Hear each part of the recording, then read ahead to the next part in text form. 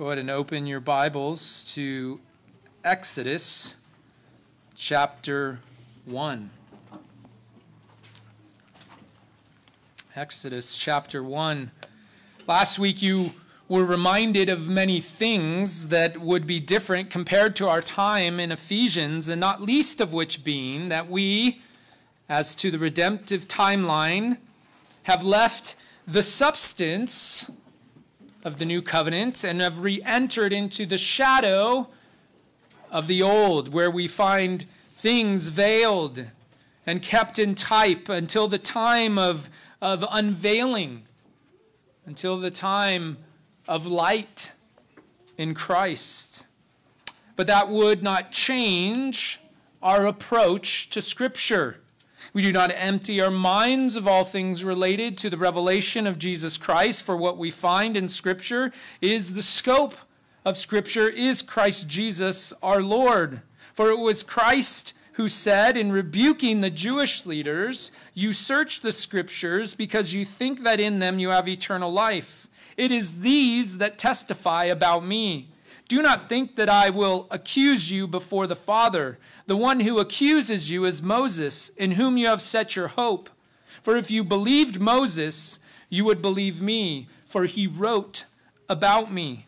So we merely follow the instruction of Christ when we come to Exodus to find revelation about him, and specifically in the categories of sufferings and subsequent glory.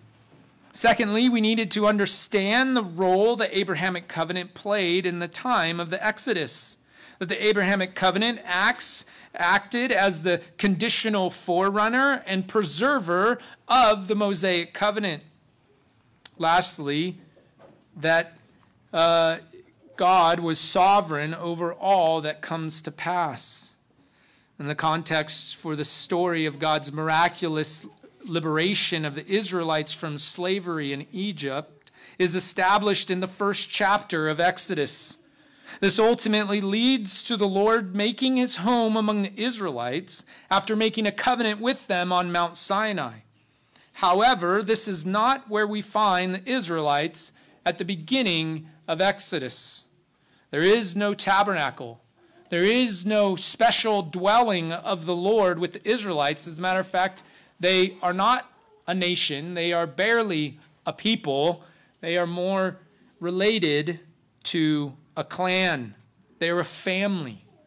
And what we see here in the first early parts of Exodus is the unfolding of the Lord calling a people out of Egypt, and as we will see, out of darkness and into light, creating them into a great nation, fulfilling his promises to Abraham and even beyond, as he will provide in them not only the seed of the woman who will crush the head of the serpent, but the type of the seed of the woman in Israel itself, as Christ is the true Israel, the true Son of God. And all these things we will take joy in extrapolating from his word and finding it in the intention of the divine author. Follow along as I read for us Exodus chapter 1, beginning in verse 7 through verse 14.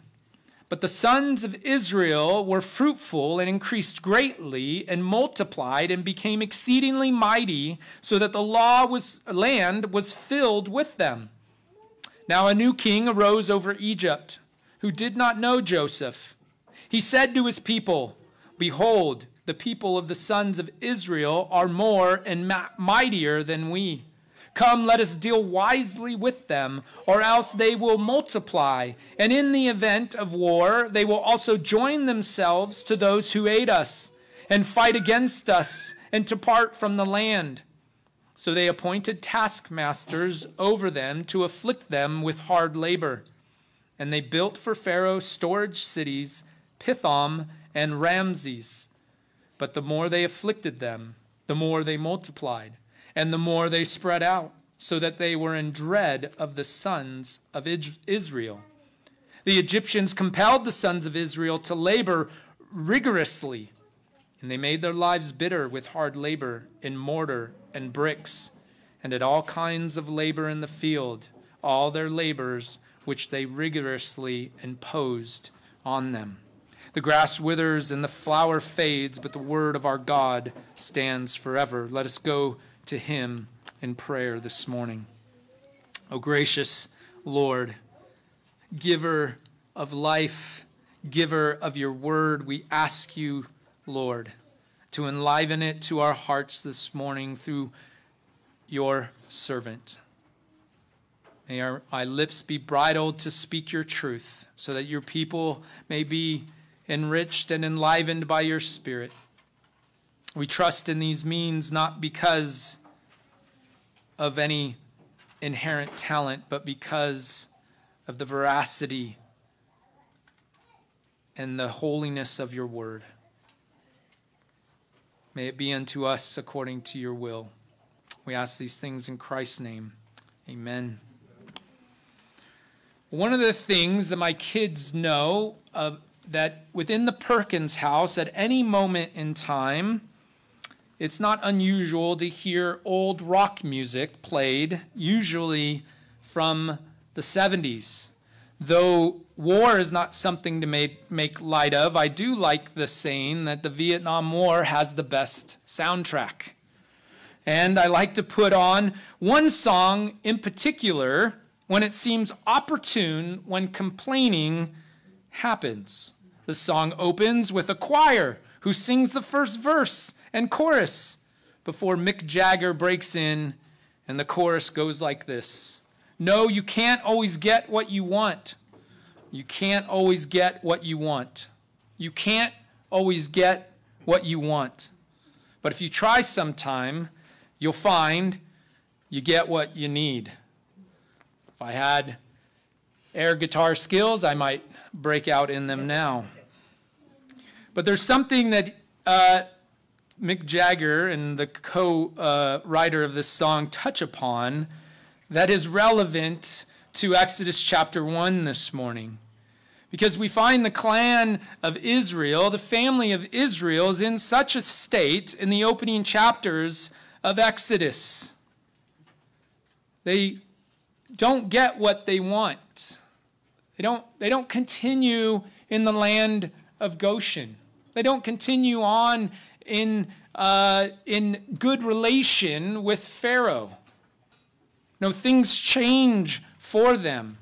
But in that change, they find, and they will find, that they actually get what they need, which is they need the Lord to fulfill his promises to Abraham and ultimately, in a fuller sense and greater way, fulfill the promise of the new covenant. As I said last week, I quoted Alec Moiter, and he said it would indeed have been nice if Israel could have awaited its inheritance in security and prosperity. That was not the way it worked out. History is always first and foremost his story. And what happened in Israel's case was all deliberate and part of a greater plan. And so this morning, as we approach our text, I want us to remember something. That as God's people, we must be reminded of his covenant faithfulness, understand his sovereign rule, and rest in his gracious goodness, so that as children of light, we may see where Christ has dispelled the darkness and where we are invited and even enlivened to live according to that light. And so we, as God's people, must be reminded of his covenant faithfulness, understand his sovereign rule, and rest in his gracious goodness, so that as children of light, we may see where Christ has dispelled the darkness, and so we may be compelled and enlivened to live in that light. And so we will follow this theme, or we'll follow this thesis under three headings: covenant faithfulness, sovereign rule, and gracious goodness. Covenant faithfulness, sovereign rule, and gracious goodness. And verse 7, we see the opening remark here after the genealogy, or a short genealogy of Joseph and Jacob is given. We have a testimony to God's covenant faithfulness, that the sons of Israel were fruitful and increased greatly and multiplied and became exceedingly mighty, so that the land was filled with them. It is said that 70 came out of Egypt,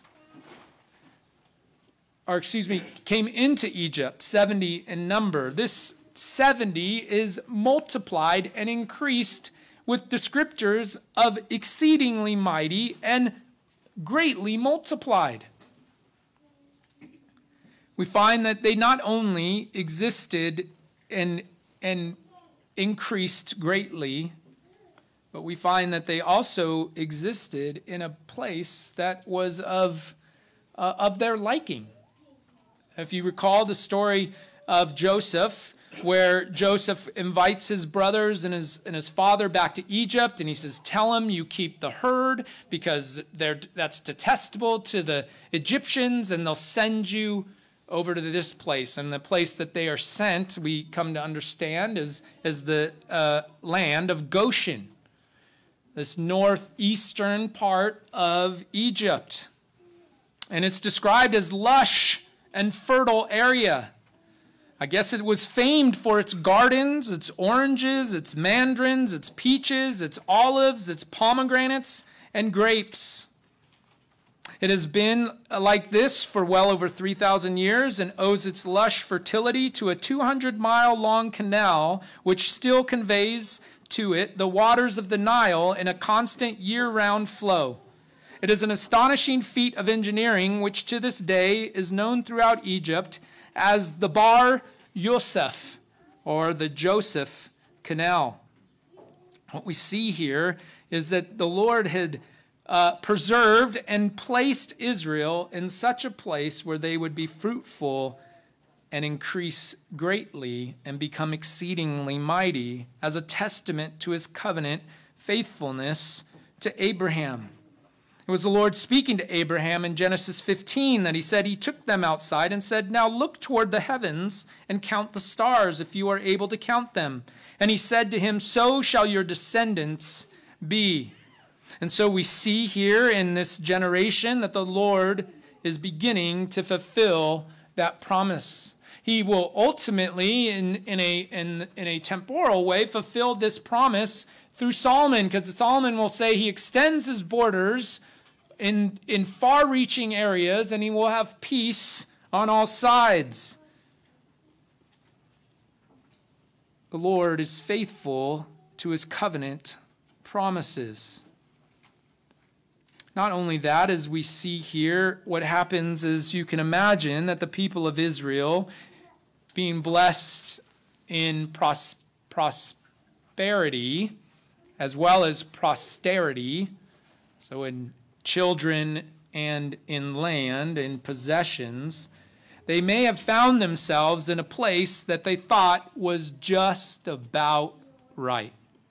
They would have been tempted to think that way. I think that we can rightly assume that those faithful in Israel to holding to the promise of Genesis 3:15 and furthered into the promise of Abraham, that they would have faithfully held that this was not their place, not Egypt, not even the promised land was not ultimately their place, but a heavenly land is what they would have been looking to, along with their father Abraham, attested to us in Hebrews 11.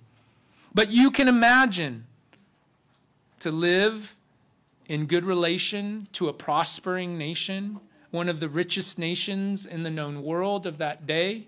Not only live in good relation to them, but you seem to be blessed in all that you do. You're being fruitful and you're increasing greatly. I'm sure that means their herds increased.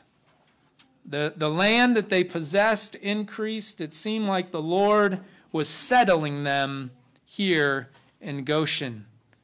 And yet, those that would have been faithful to the Lord in their hearts, as enlivened and regenerated by the Spirit, would have looked beyond such things to a greater land, a greater promise. And yet we must recognize that they would have been tempted to think that this is just about right. And it is under that circumstance that we see that God has a sovereign rule over the nations, because they will need to rest in this hope. As they see his understanding, his covenant faithfulness, they would need to rest in the hope of God's sovereign rule. Why? Because he turns the hearts of men however he wishes. He certainly does so here with a new Pharaoh in Egypt. Beginning in verse 8 through 14, it details for us a proclamation, or at least a conversation that happens between the Pharaoh and his advisors, and they look upon the people of Israel. And as man in his fallen state is forgetful. Is forgetful that it was Joseph who, through his interpretation of the dreams of Pharaoh, preserved Egypt altogether. He gave them the plan to set aside grain in the fat times so that in the lean times they would have enough. And they actually became a beacon of distribution for neighboring nations. Oh, but this Pharaoh forgets such things. He forgets that Joseph was blessed not just because he had some intellectual prowess, but he was blessed because he carried the name of God. This Pharaoh rises and forgets such things. He looks upon the Israelites with disdain and fear. He sees the Lord's blessing upon their life and immediately considers it a threat to his throne.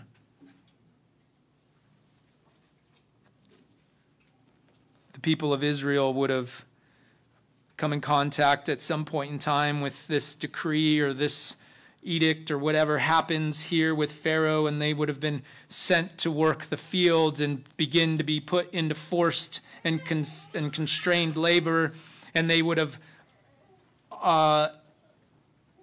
rightly cried to the Lord and maybe in their sin questioned the Lord's hand. They would have to understand and know that we are never told all we might want to know, but only what we need to know.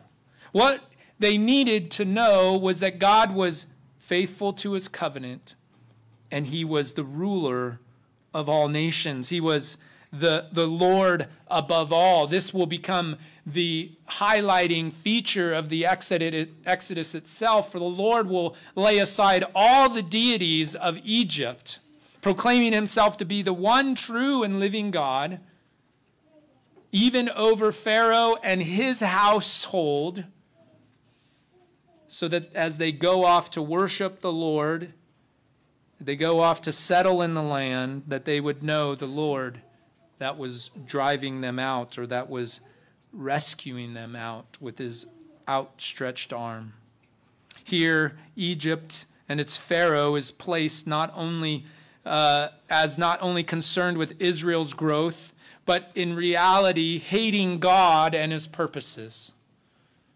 For the Pharaoh would look upon the blessing of Israel and not ask, how may I too be blessed? And maybe some faithful Israelite would have shared with him, you can be blessed if you bless us. For the Abrahamic covenant says, those who bless us will themselves be blessed. And he would have heard of the warning that those who cursed them too would be cursed. But Pharaoh was concerned only with himself and his own purposes, and so he hated God. He showed his hatred toward God and his hatred toward God's purposes.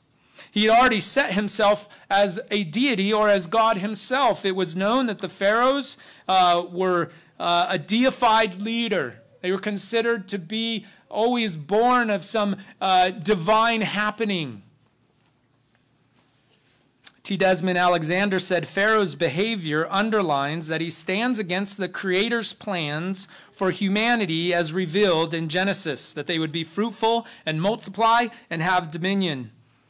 What the creation story intimates in Genesis is that the plan for humanity is to flourish over all the earth in perfect communion with their Creator. But we know that Adam and Eve spoil this in their covenant-breaking sin. But this does not change humans' ability to exercise dominion, but it does corrupt their motivations.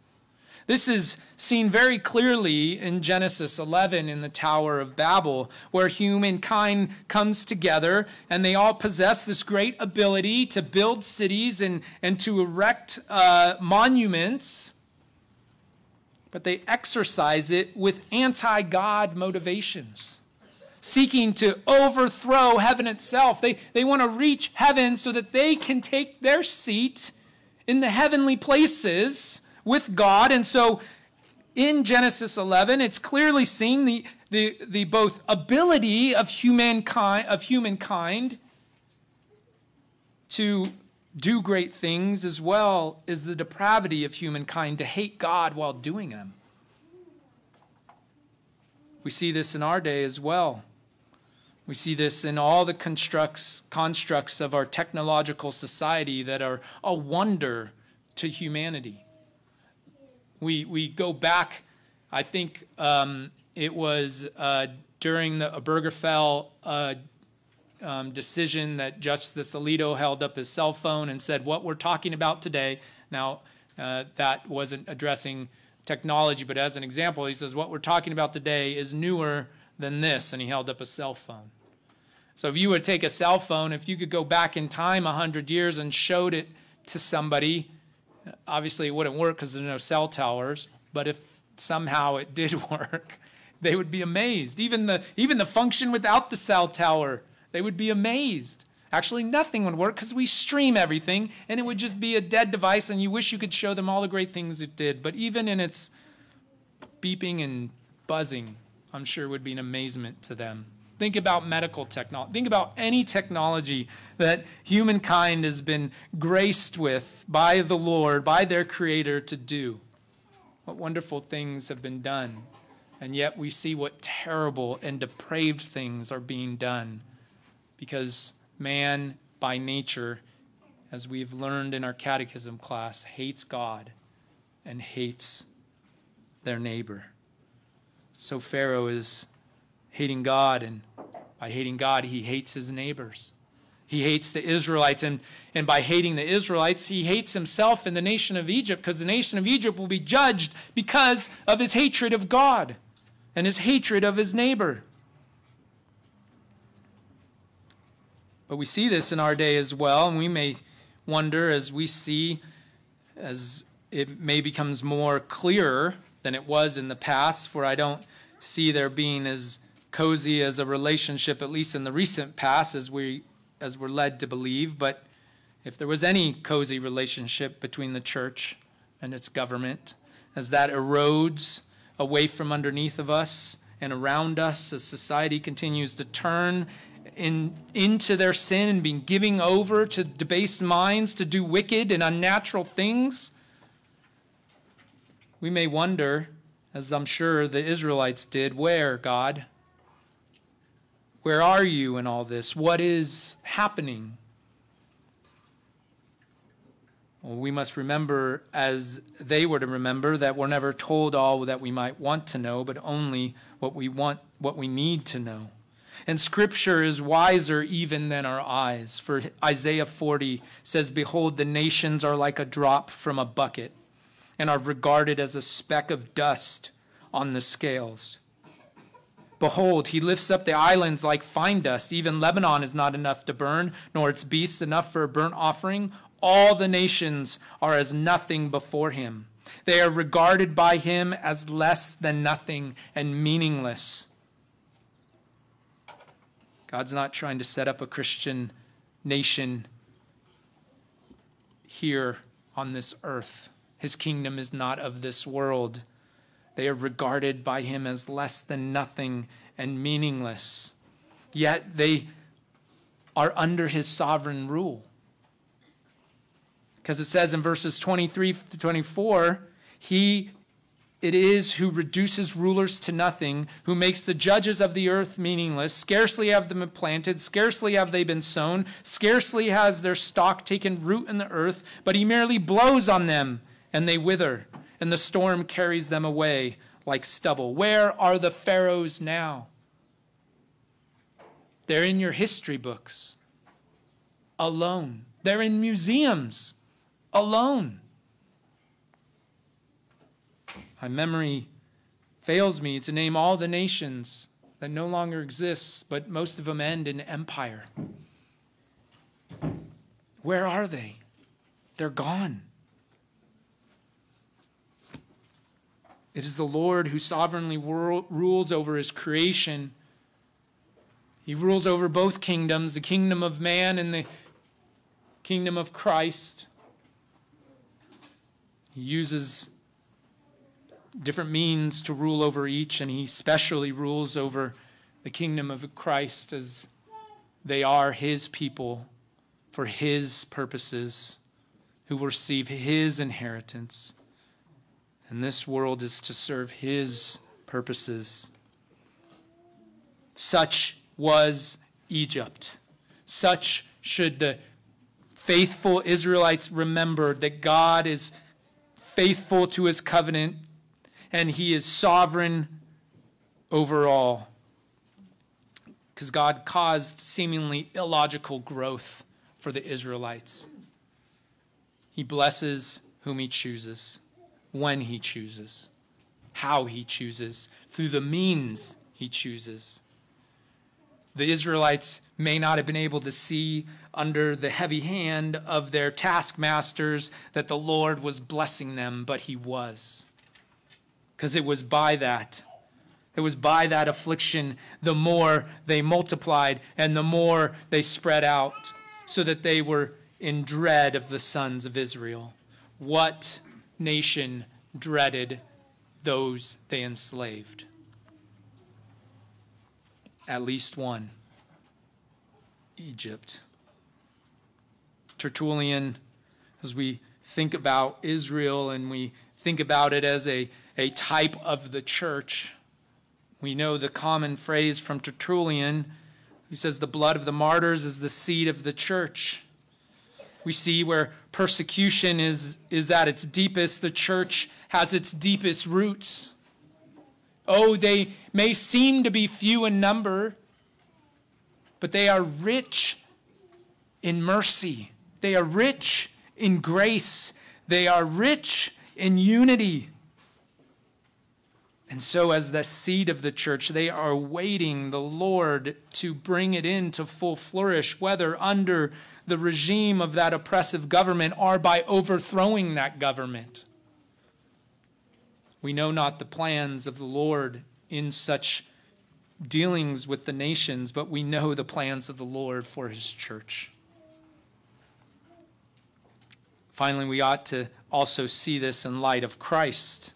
For here we also see the rejection of Christ first in Jerusalem and then in the world. Pharaoh's rejection of Israel is a type of Jerusalem and ultimately the world's rejection of Christ.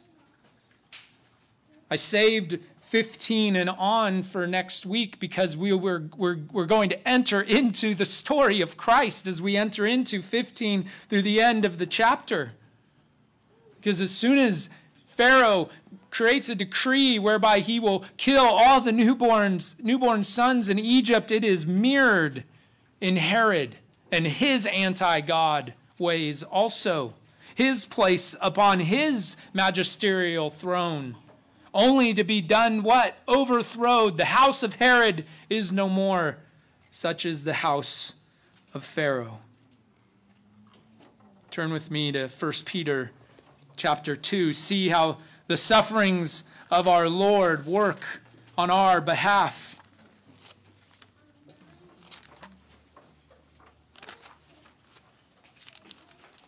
1 Peter chapter 2, beginning in verse 4, and coming to him, that is Christ, as to a living stone, which has been rejected by men, but is choice and precious in the sight of God. You also, as living stones, are being built up as a spiritual house for a holy priesthood, to offer up spiritual sacrifices acceptable to God through Jesus Christ. For this is contained in Scripture. Behold, I lay in Zion a choice stone, a precious stone. He who believes in him will not be disappointed.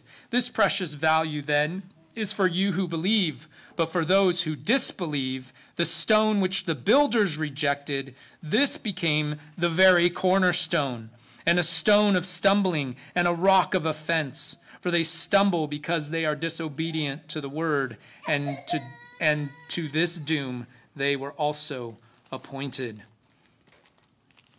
Israel, typologically, is that cornerstone here in the early part of Exodus, whereby the nation of Israel will come out of and be birthed.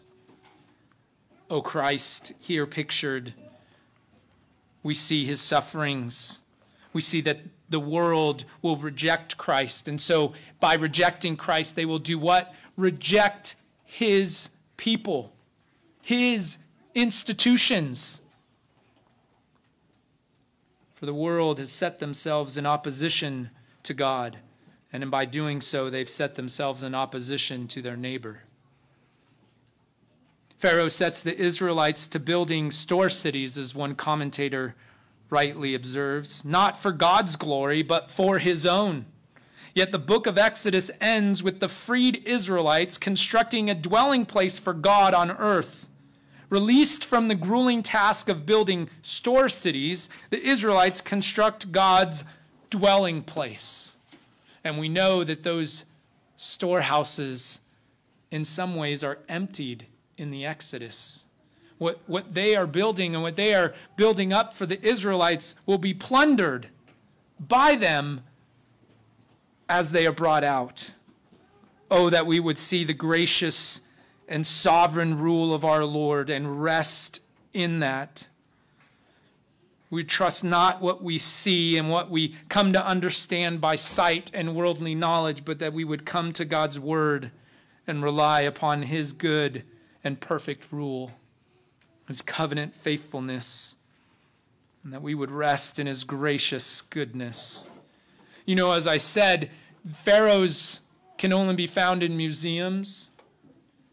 What we also recognize here, and is not quite in my purview of what I read, but verse 15 as a deposit into next week, we see that we can rest in God's gracious goodness, for the name of this Pharaoh is not God's concern. Our Western proclivities want him to name the dates and the times and the names of these pharaohs so that we can check it and cross-reference it to archaeology and see that everything just lines up perfectly. But God's not concerned with Pharaoh here to name him. It is enough for us to know that this Pharaoh was essentially an antichrist, and so he will be unnamed in God's history book of his word. But it's interesting to see that though Pharaoh's name is overlooked, the king and Pharaoh of Egypt, the deified ruler of the known world,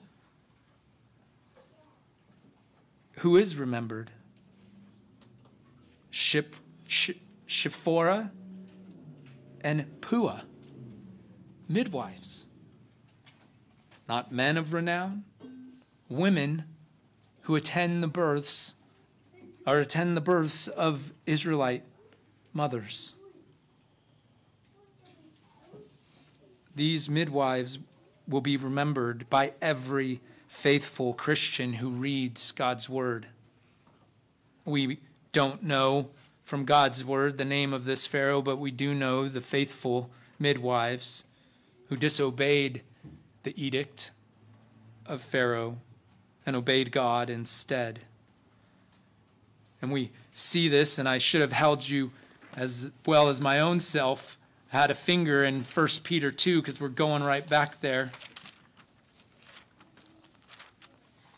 for us to see that within this plan of God of sufferings, there are subsequent glories. for we inherit what has been won for us through the sufferings of our Savior. Here in 1 Peter chapter 2, continuing on from verse 8 into verse 9, we read, "But you are a chosen race, a royal priesthood, a holy nation, a people for God's own possession, so that you may proclaim the excellencies of him who has called you out of darkness into his marvelous light. For once you were not a people, but now you are the people of God. You had not received mercy, but now you have received mercy." Lord, church, this is the blessing of a gracious and good God, that he has taken us, people of no name, of no repute, we being anti-God and anti-neighbor, and translating us to a holy nation, a people for his own possession, that we may proclaim the excellencies of him who has called us out of darkness into his marvelous light. I think we'll be coming back here over and over in Exodus, because this idea of darkness to light is the paradigm of out of Egypt and into the promised land. We see that as God's people, we must be reminded of his covenant faithfulness, that we'd understand his sovereign rule and rest in his gracious goodness, so that as children of light, we may see where Christ has dispelled the darkness, so that we may live as children of the light, in the light, according to the light. As Peter said, proclaiming his excellencies. Peter goes on and he eliminates malice and slander. He eliminates our old nature from that living. So us also, as God's people, need to seek to put that out, especially of our gathering, but even in our interactions with this world, that we may live uprightly before a nation who hates God and hates its neighbors, not for our own glory, not for our waiting and watching to overthrow, but for the glory and excellencies of the one who has called us out of darkness and into light. Let us pray.